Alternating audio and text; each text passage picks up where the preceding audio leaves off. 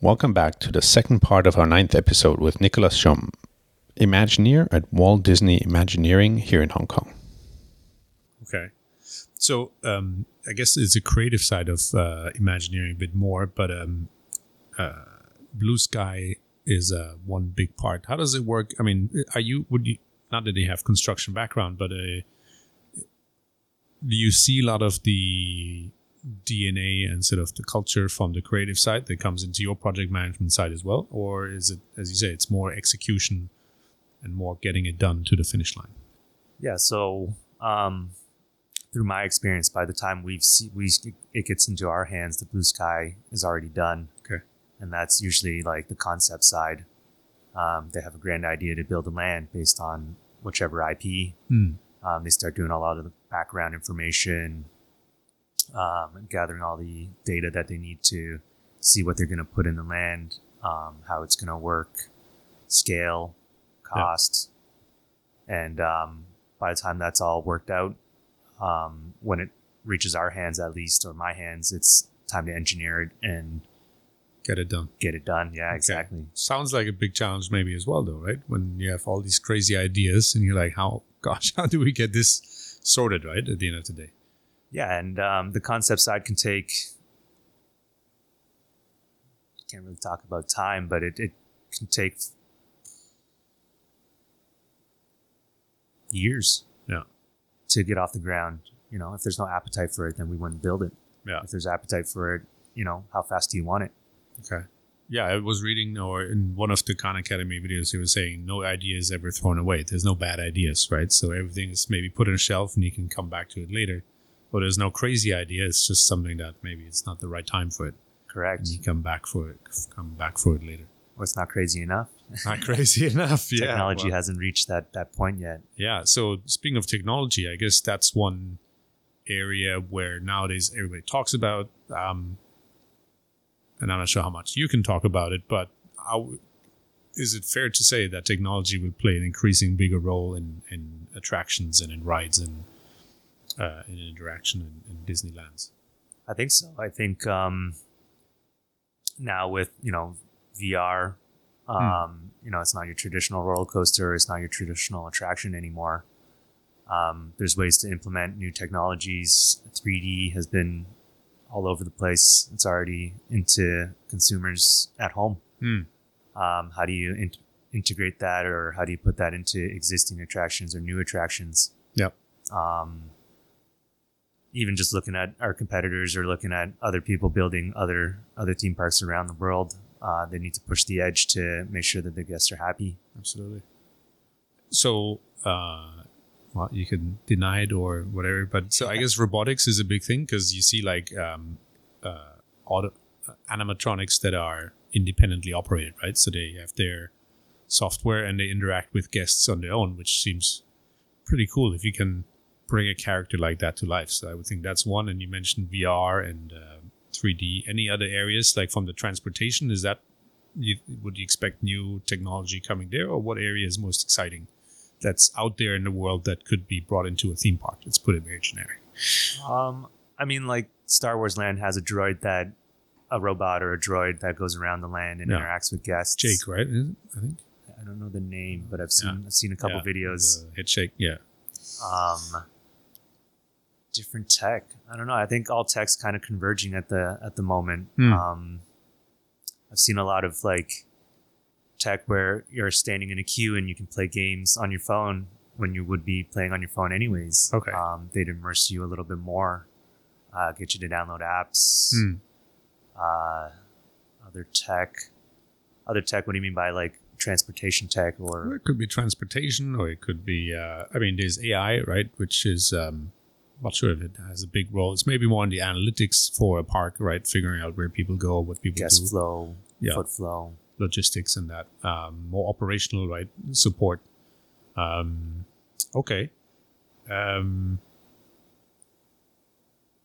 Yeah, so I mean, the question was what tech is exciting to put into a theme park. If you have saying, man, this is the stuff you said. I guess virtual or augmented reality is one, right, where you can do a lot. And there's much more use of screens now in the rides, where you use it's not all sculpted or modeled. It's also that you have then bigger screens you can play with a lot, right? Which and even traditional projection is getting even better. I've seen somewhere that they're doing holograms for concerts. I mean, that's just it's taking projection to the next level. Okay. We could start seeing some of that stuff pop up. What else is there? You can talk about very it's- secretive port. Okay, let's talk about pixie dust. Can you talk about pixie dust? Pixie dust. What about pixie dust? Do you want to? What is it, first of all? It's Tinkerbell coming around and sprinkling that Disney magic on any guests or any person that is in a Disney hotel, Disney park, watching a Disney movie. Okay. It's that fun vibe that gives you just a little bit more Disney-fied Experience. Okay. The cool thing is, I think, in the Disney hotel here is that if you're in the lounge, Mickey comes around in his bathrobe during happy hour. So I guess is that a pixie dust kind of thing? It is a moment. Having the characters walk around is big for the guests. It makes them happy. It lets them take pictures with them. Shows them that, Mickey and the friends, Minnie and the Fab Five, they're the original. That's Right. what makes it Disney. You ask a little kid, Iconic, you ask yeah. anybody what Disney is. Usually they say Mickey Mouse. Yeah. And even in the parks, meeting the characters or taking a picture with them, people wait hours to do. Yeah, absolutely. Okay. So let's talk a little bit about advice. If somebody wants to become an Imagineer, I mean, do you need to have a background? I guess, well, construction and PM is one area, but there's also the creative part. So how do most people get into this trade of Imagineering? You were maybe not the role model of that, where you're just going in a running group and... Takes a little bit of luck, but Okay. it depends on what part of Imagineering you want to work on. So, we are heavy construction, traditional fields. You can be an architect, you can be a structural engineer, you can be a mechanical, electrical, plumbing engineer. If you want to get into creative, are you an artist? Are you an illustrator? A lot of people jump between divisions. Okay. Traditionally they're engineer, and then they can go into fabrication. Because it's so vast, even we have a huge ride team, and they're also engineers. And they're traditional in the sense that they all go to school, they all study, and get licenses. But look on the website, see what part of the Disney projects you want to work on. Even in construction, you can be a planning manager. You can be working on only schedule. You can be a traditional quantity surveyor, estimator, Right. landscape architect. There's so many ways to work on or touch a Disney project. A lot of them are in the traditional sense, and if it's not traditional where it's creative, you got to learn about the Disney side, and what the IP is about, and So being a fan helps, but it's not everything, I guess. it helps quite a bit. Oh, yeah? Okay. But it's not everything, like you just said. It's looking to see what kind of holes they have to fill and where you want to be in the organization. Okay, so for those of you not a fan, you should become a fan. If you want to go in that direction, it helps. Well, even we have like a huge show division, and what show is, it's like producing anything with IP. We have factories all over the world that produce product for us, and it could be even merch, like a little plush toy. Yeah. So Mini Iron Man. So you've obviously visited, I guess, more theme parks or amusement parks than only Disney ones. Is that fair to say? Before you joined, maybe, was it? I've been to quite a few theme parks now. Okay. So what are sort of the things that, let's not talk about necessarily Disney, just about theme parks, but what makes or breaks a theme park where you say, like, is it just a collection of rides? Is that good enough?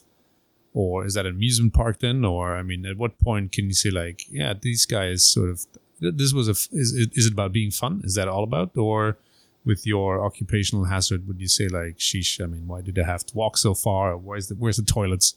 You know, where do you draw the line? Yeah, so I think you nailed it. Is what's a theme park and what's an amusement park? Big rides are a big draw. Some of the operators out there do that really good. They have these giant roller coasters, and they're so fast, and they're so big, and they're so exhilarating. Even being from Toronto, there's Canada's Wonderland, and I'd call it a theme park. They've got a theme. They've got a mountain in the middle of the park, but they have these huge roller coasters. And then there's some Canadian theming in there. Probably easier to do the rides than the IP park, right? Definitely. They're not immersing you in a highly themed venue environment, but the rides are the big draw. They want to put people in seats and get them rolling through roller coasters. Thrill for the sake of the thrill. Whereas in Disney is usually the story that's sort of the most important part, and then the ride just interprets. It's a vehicle for you to tell the story. For the story, and that's exactly it. That's what Disney does, and that's what the parks sell. Okay. And what's the worst ride you've ever been on in any park? Ooh. You remember that at all, or you just are in denial? They're not. Can't be worst. You know, they've been engineered. They spent a lot of money on them. They might be out of date. Okay. But no worst. Okay, no worst. Yeah, out of date. I guess safety is an issue, right, when it comes to it. In some parks that they don't necessarily spend much on maintenance, I think, which is obviously in Disney very important on the operational side, right? That's no, of course.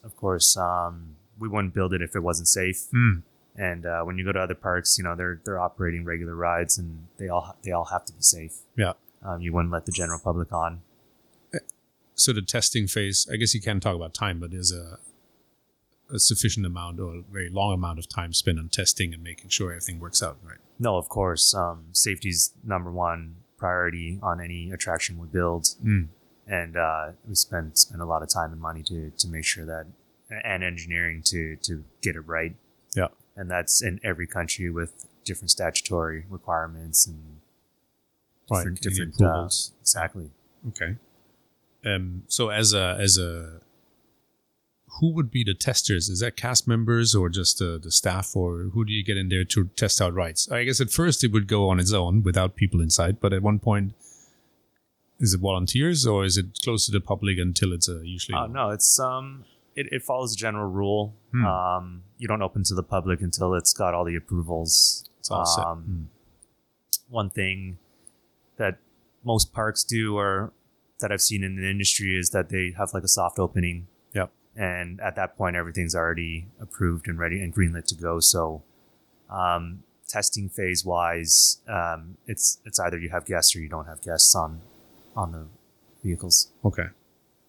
So the ride is seems to be for, say, amusement parks, is a key attraction in itself, right? I mean, there's, as you said earlier, the IP is more difficult to come by, and then it's just a matter of, do you have quality rides, or how big, what's your draw at the end of the day?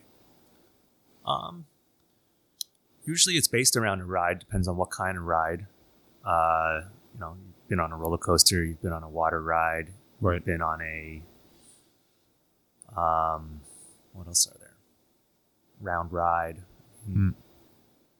Mixing in, we were talking about a little bit of technology. How do you take these traditional ride systems and make them new and exciting again, or reinvent them to be a little more exhilarating, or can twist and turn and make your guests see or feel on a different level. Yeah. But it's usually based around a ride system, and then the IP will take you through the story. Okay. Okay, so I guess that's when and a park needs to be large enough to be half a day long, or I mean, what's how big does the park need to be that you can spend a whole day or half a day, or how do you I'm not talking about Disney, but in general, what do you think is like a size that it makes sense to start contemplating? Because it's quite a substantial investment after all. Right? No, of course. It's got to be full day entertainment. Okay. Without being specific on numbers, it's just your guest is spending money to buy entry into your park. It can't just be rides, you know. You gotta serve them food. You got to have some sort of show, and it's got to be fun for the whole family. Right. Are those the main components then? So rides, shows, and food? Well, that and the character interaction? And merchandise. Merchandise, yeah. You're trying to capitalize on each guest and make them spend per head, per square meter. Yeah. A lot of the industrial engineers take care of that really early on to see, you know, markets and how many people they can get in every day, every month, every year. And they try to better the business every year that the park's in operation. Right. So there's a term called RD&E. Is that sort of the binding glue between the attractions, or what do you define? So retail, dining, and entertainment, right? Right. And Hong Kong per se doesn't really have one of those. But they do have one in Shanghai where just beside the park, there is an RD&E, and it's retail dining experience. They have a theater. They've got some big ticket restaurants. It's a place where you can go without buying entry into the park. Yeah, non-ticketed area. Right? Exactly. It's designed and built by Disney, but you can take your family there to have dinner. Okay. Maybe watch the fireworks from the outside of the park. Yeah. Epcot, I think, has it in Orlando, right? Yep. They have a part. Yeah. Yep. California has one as well. There's a merchandise store. Usually, you know, it's another place where Disney can set up some of its own businesses, right? But can bring in other retailers to also, you know, sell other products. So that caters more, I guess, to a local population. And there's people can just go there, hang out, and they, you know, if you go for dinner, why not go to Disney, right? That kind of idea. Yeah, and in Shanghai, they don't sell any alcohol in the park. But when you go to the RD&E area, you can have alcohol with your dinner. Okay.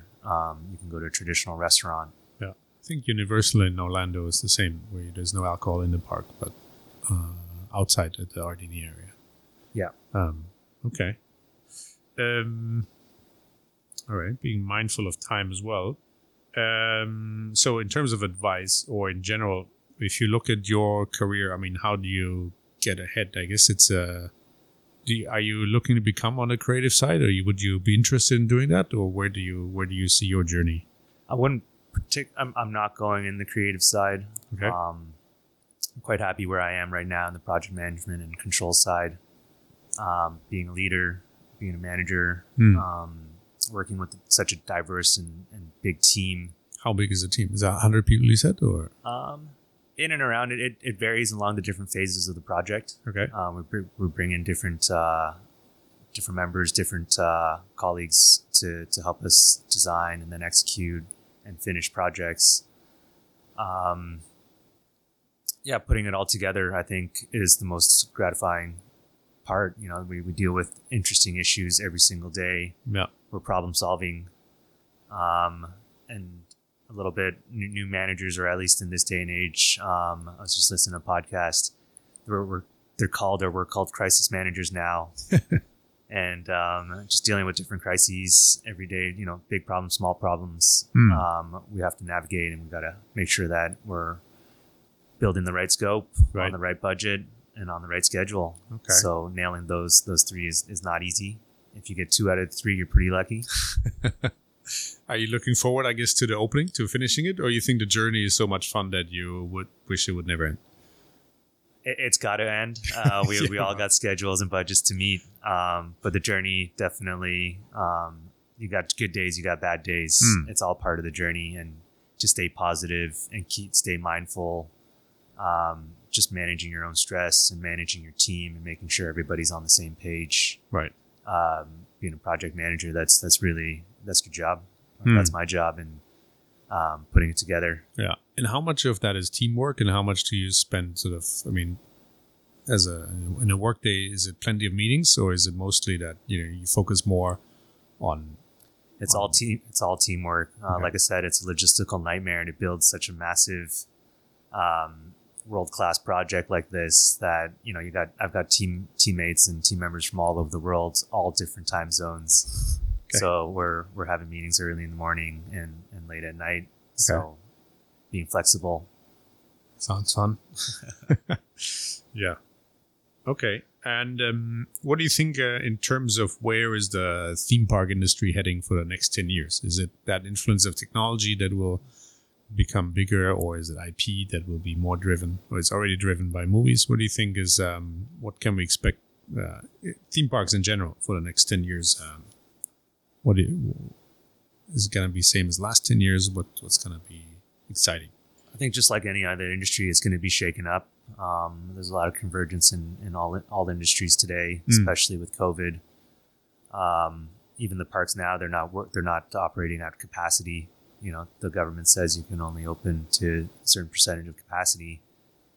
The business is going to have to change. People's tastes are going to change. Even today, now we look at entertainment when you've been stuck in country or you can't travel. The local market needs to support your business. Without international guests coming to the park, we have to find different ways to make it interesting for our guests right now. And then when you say something like in 5 or 10 years, tastes change.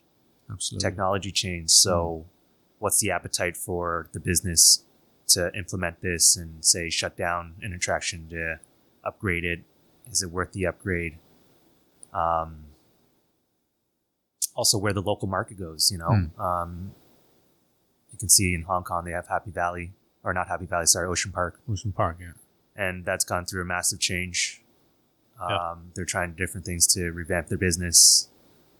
Disney hasn't had to do that yet or hasn't gone there, but Disney does it a little bit differently as well. So it's really seeing where the competitors are and seeing where the local tastes or even the guest tastes have changed. Yeah. Staycations has become a huge thing now. Disney's got 3 massive hotels on property. Was there a 4th one in construction, or that was the 3rd one that opened recently? It was the 3rd one that just opened a few years ago. A couple years ago. Okay. Just even like the hotel tastes have changed. Yeah. So, you've got three hotels on property. Do they have to look at something different? Do they have to change up some of the theming, or, it's to see how many guests really want to come and do a staycation and hang out on property. Well, it's full on Easter, I heard from Eunice. So I guess it's still popular. And it's a great time to spend, with your family or loved ones and get out there and check it out. So, we're up on time, unfortunately. It's flown quite a bit. So great having you, Nicholas. Really, that was fun. Thank you so much. Learning a bit more about what's happening in Disney Imagineering. There's a lot happening, and I look forward to see your next project. Do you know when it's open, or is it now timelines announced? No timelines announced at the moment. Okay. Can't let the cat out the bag. Okay. All right. But more fun to come at Hong Kong Disneyland. So thanks, Nicholas. Thank you so much. And I guess you got to go back to work and with different time zones and keep project managing it. And we'll see you in the next episode. This was Made in Asia, the podcast for entrepreneurs and creators in the experience of transformation economies in Asia. You can find us on our website, made-in.asia, or on our Instagram, made-in-asia_the podcast. Next episode, stay tuned. Best way to do that is through our Instagram, see what's happening, or read up in our blog about backgrounds and other interesting stuff. So thanks all for joining, and hope to see you soon again. Bye-bye. Thank you for listening to the second part of the 9th episode of the Made in Asia podcast, today with Nicholas Schum, an Imagineer at the Walt Disney Imagineering based in Hong Kong. To stay up to date about new episodes of the podcast, follow us on Instagram, made-in-asia_the podcast, and do check us out on our website, made-in.asia. If you like this episode, please subscribe, follow, and leave us a comment. Thank you, and stay tuned.